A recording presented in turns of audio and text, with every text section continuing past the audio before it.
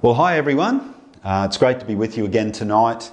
And I'd like to ask you a question, I guess, and that is, how are you going as the church scattered? In this season, we can't gather together, and so we find ourselves all over the place. And yet our mandate hasn't changed. Our mandate to be salt and light in our community, wherever we find ourselves. Our mandate to share the good news of Jesus Christ. It hasn't changed. As a matter of fact, I wonder if because of this scattering, maybe it's been empowered. And if that was the case, it wouldn't be the first time. Very early in church history, in the book of Acts in the Bible, chapter 8 tells us about the death of the first Christian martyr.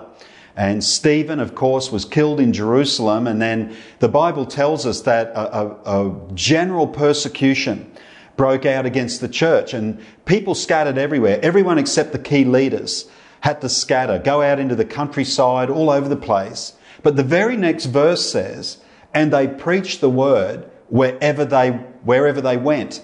And so what started as a catastrophe ended up being for the benefit of the expansion of the church. And it just reminds me, so often God can take difficult circumstances and bring something good out of them. And so it makes us ask the question, how do we be salt and light? If we're scattered and we're going through this season, how can we be salt and light where we find ourselves? How can we share the good news? Because the fact is, being locked down in this scenario, it can feel really limiting, like it limits us. Possibly it's even confrontational, especially if you find yourself sort of cloistered with, it could be with family or with friends, flatmates, in a home, in a workplace. If you're in close proximity with people that don't express faith, aren't interested in faith, possibly even aggressively reject Jesus, then that would seem very difficult indeed. But even as I say reject Jesus, I'm not sure that people do. I think people reject the image that they have of Jesus, or the message that they're picking up. Sadly, from the church. It's the church's responsibility to represent him and to proclaim who he is. And yet, often some of those images and some of those messages are very confused or very difficult or very judgmental. And so I think it's not Jesus that people are rejecting. Often it is simply the message that they're getting about Jesus that they find hard to swallow. And the fact is, possibly you and I, who would claim faith in Christ, possibly we would reject that false image as well. And so I want to talk to us tonight just quickly about making sure that when we talk about Jesus, that it's good news indeed. Making sure that the good news is good news. Because I think sometimes we do get it wrong. And so I want to take a passage, just one simple verse from the Apostle Paul. And of course, he was a major proponent of spreading Christianity throughout the then known world in that first century. And so I want to take one verse from the book of Romans, which is really his thesis on the gospel, on the good news, and on what God accomplished in Christ towards humanity. And so he's definitely a great person to look at as a model for sharing the good news. And he says this in Romans chapter 1, verse 5, talking about Jesus. He says, through Jesus, we received grace and apostleship to call all the Gentiles to the obedience that comes from faith for his name's sake. And right here, Paul is describing really the gospel and how it works in one sense. And that is that particular people are called to encourage faith in others. And as they respond and embrace that faith, it it changes the way they behave. They begin to obey God and follow Jesus. And so there's this a flow-on effect. There are certain people that are being called to proclaim. As people respond, if they do open their heart, then change comes to their lives. And I just see these three elements, and I want to look at them quickly for us tonight. And I trust that you see yourself in the story. So if I could I just pray with us really quickly as we begin? Heavenly Father, I pray for everyone who's listening. I pray, Father, for our hearts to be open and our understanding to be enlightened onto how we can be salt and light where we find ourselves right now. In Jesus' name, amen. Amen. And the first thing I want to look at is this sense of calling. Of course, we talk about calling, the calling that can be on someone, just in a general sense in our society. Someone finds their calling. Whereas our calling, and I don't believe it's limited to Paul, it's our calling is to call people. Our calling is to call. Paul recognised that Jesus had given him a certain gift and a grace. We've received a grace and an apostleship. So, grace is like a divine empowerment, and apostleship was a gift that was placed on his life. That and that word literally means to be an apostle was to be sent out or to be a sent person. Literally, we could say it this way, a messenger. So Paul is saying, I've been empowered to be a messenger and sent out. And his mission was to call all people. He talks about Gentiles here, which we understand to be everyone outside of that original covenantal relationship with God that the Jewish people had. And so Paul looked at it like he wasn't called to the church. He was called to the people who weren't in the church yet.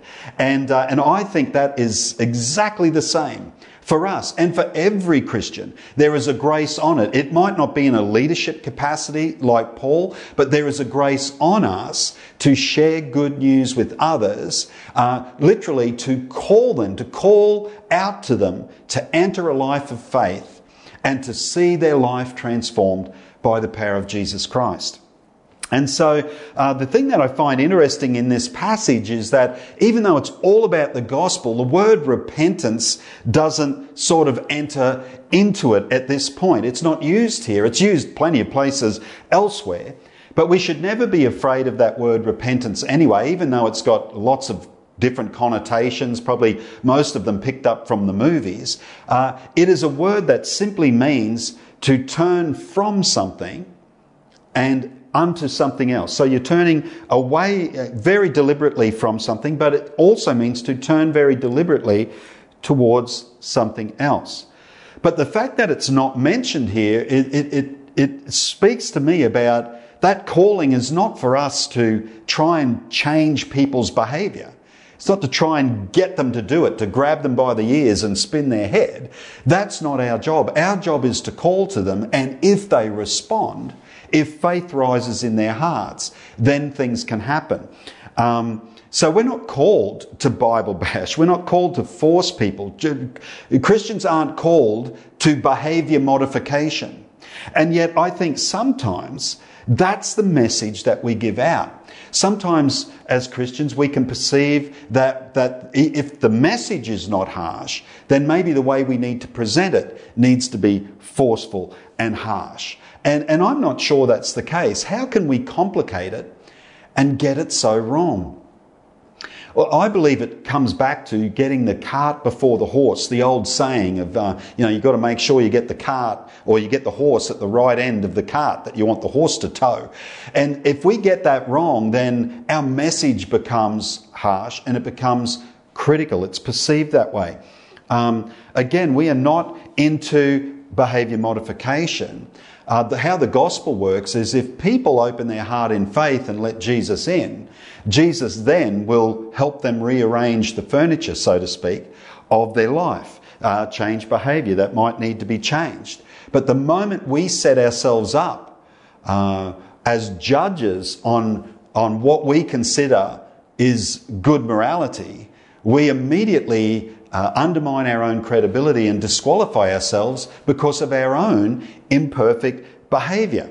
And we need to understand Jesus didn't come to make imperfect people perfect. He came to make sick people well. You know, Jesus is not a schoolmaster, he's a physician. And so we need to allow him to do his job as we do our job of calling people to a place of faith. We are not called to change behaviour, we're called to change belief. So, for example, for people maybe who really have anchored their hopes in this life on money, on possessions, on lifestyle, these are all things, interestingly, that are really under threat right now. People are taking a hit. Many people are taking a hit, and people who've hung their hopes on those things are maybe discovering just how hollow those hopes can be, or how quickly those hopes can shatter. Whereas we're called to simply invite people to anchor their hope on something that is eternal, something that will last, a connection with their Creator. And when they make that alignment, that's what we call faith.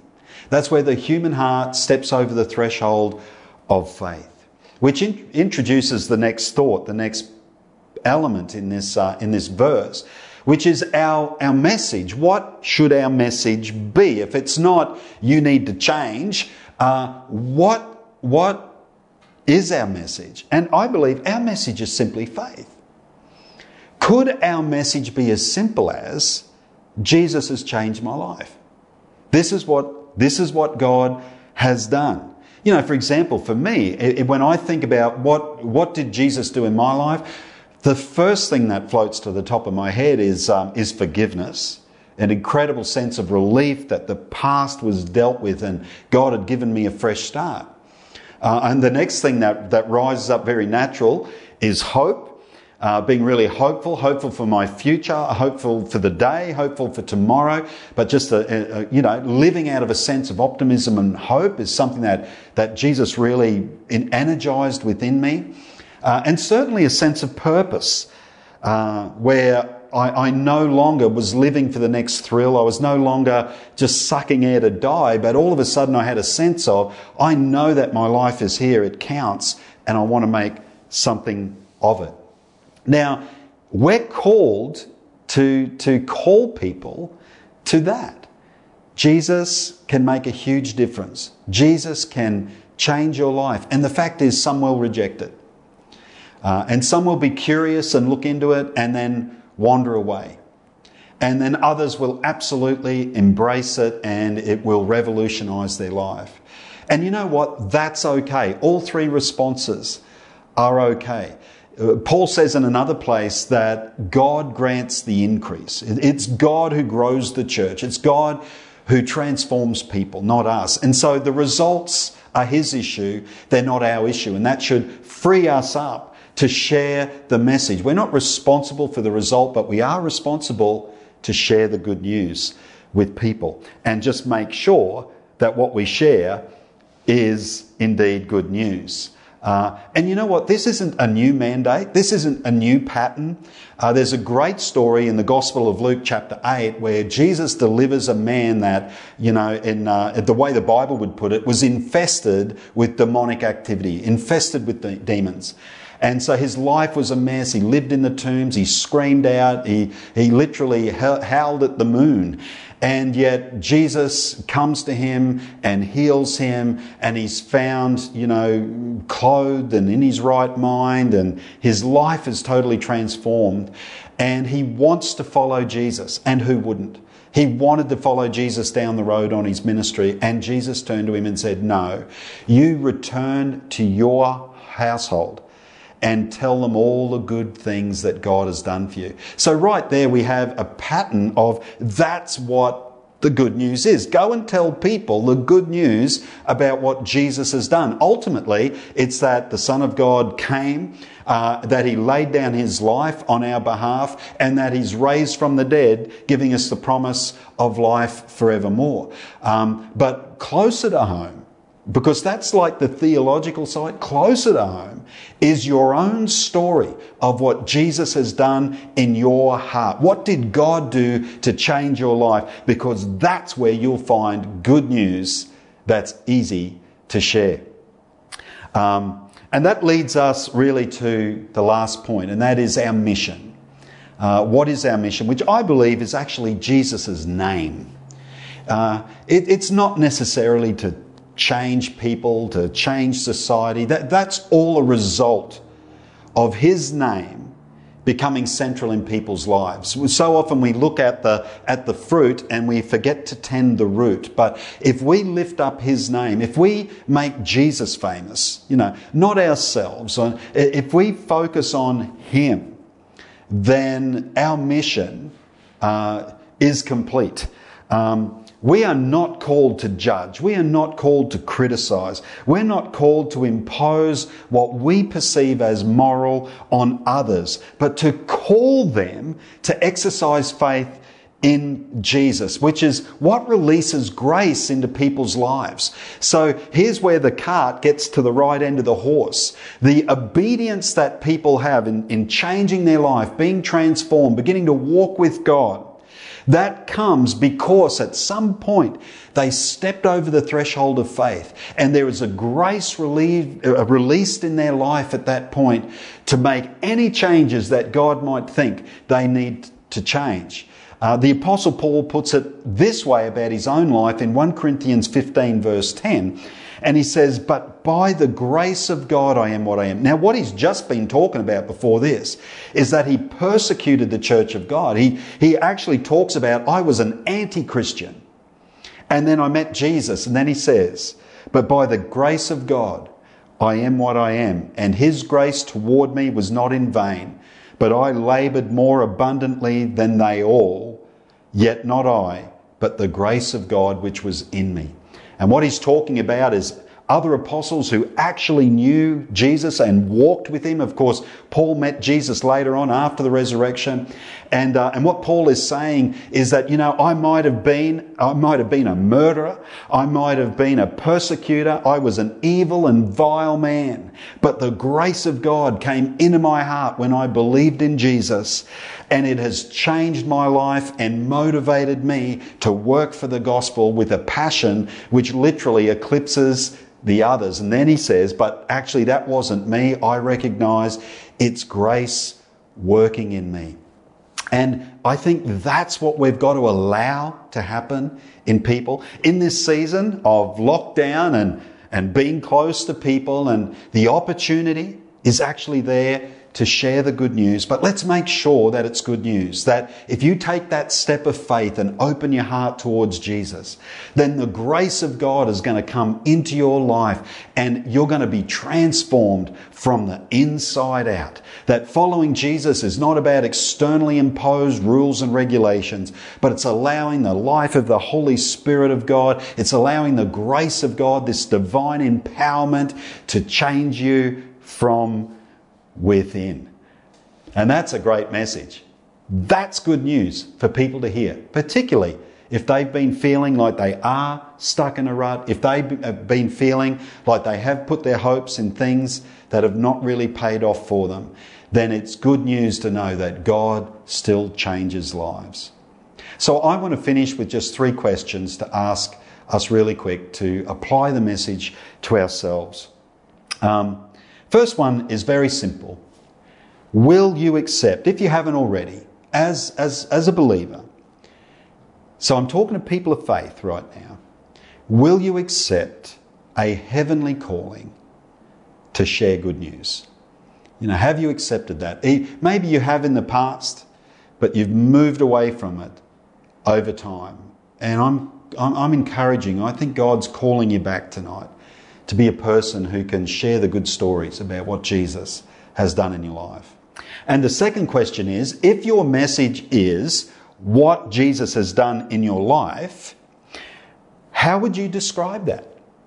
How would you describe what Jesus has done in your life? And I think it would be worth sitting down after the service with your phone, take a note, or with a pen and paper, and write down, when I think about what God has done in my life, What am I thankful for? Maybe it is the forgiveness thing. Maybe it is the hope thing or joy or a sense of peace that came to your life, or that sense of purpose, or maybe even vision, how God just lifted your eyes and you saw the world differently and you approached it differently.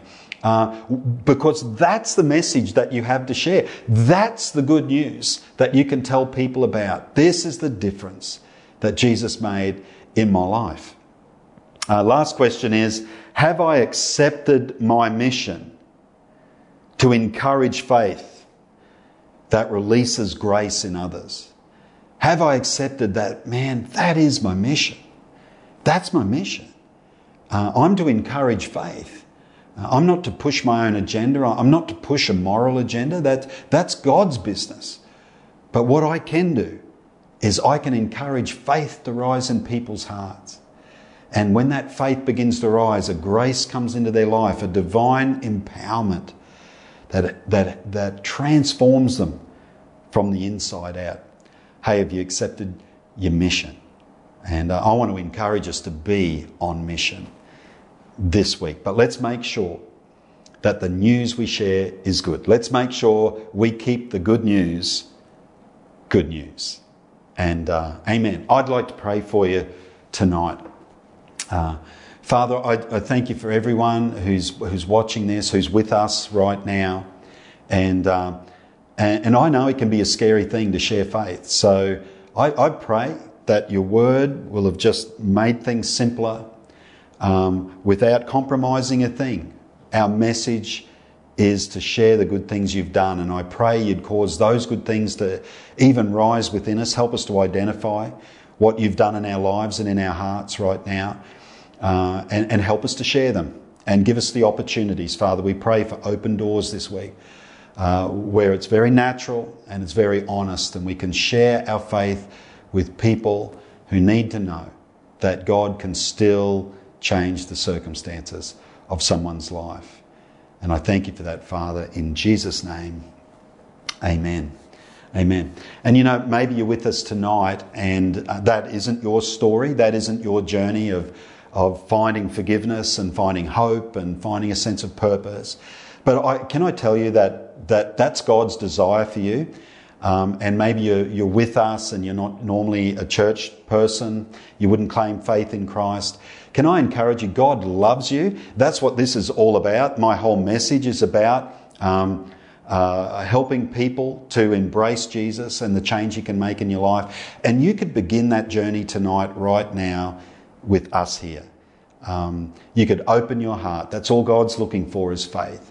You could open your heart if you're thinking, man, I wish God could change my life. I wish he could bring change to my circumstances. Then I encourage you, open your heart right now, and you can do that using simple words like these. Dear Jesus, I open my heart to you. Come into my life. Help me to follow you. Amen. And as simple as that prayer is, when it's prayed with an authenticity and a genuineness, God will meet it with his grace and things will begin to change. And hey, please, there'll be links at the end of this service. Please contact us. Please let us help you on your journey. Thank you.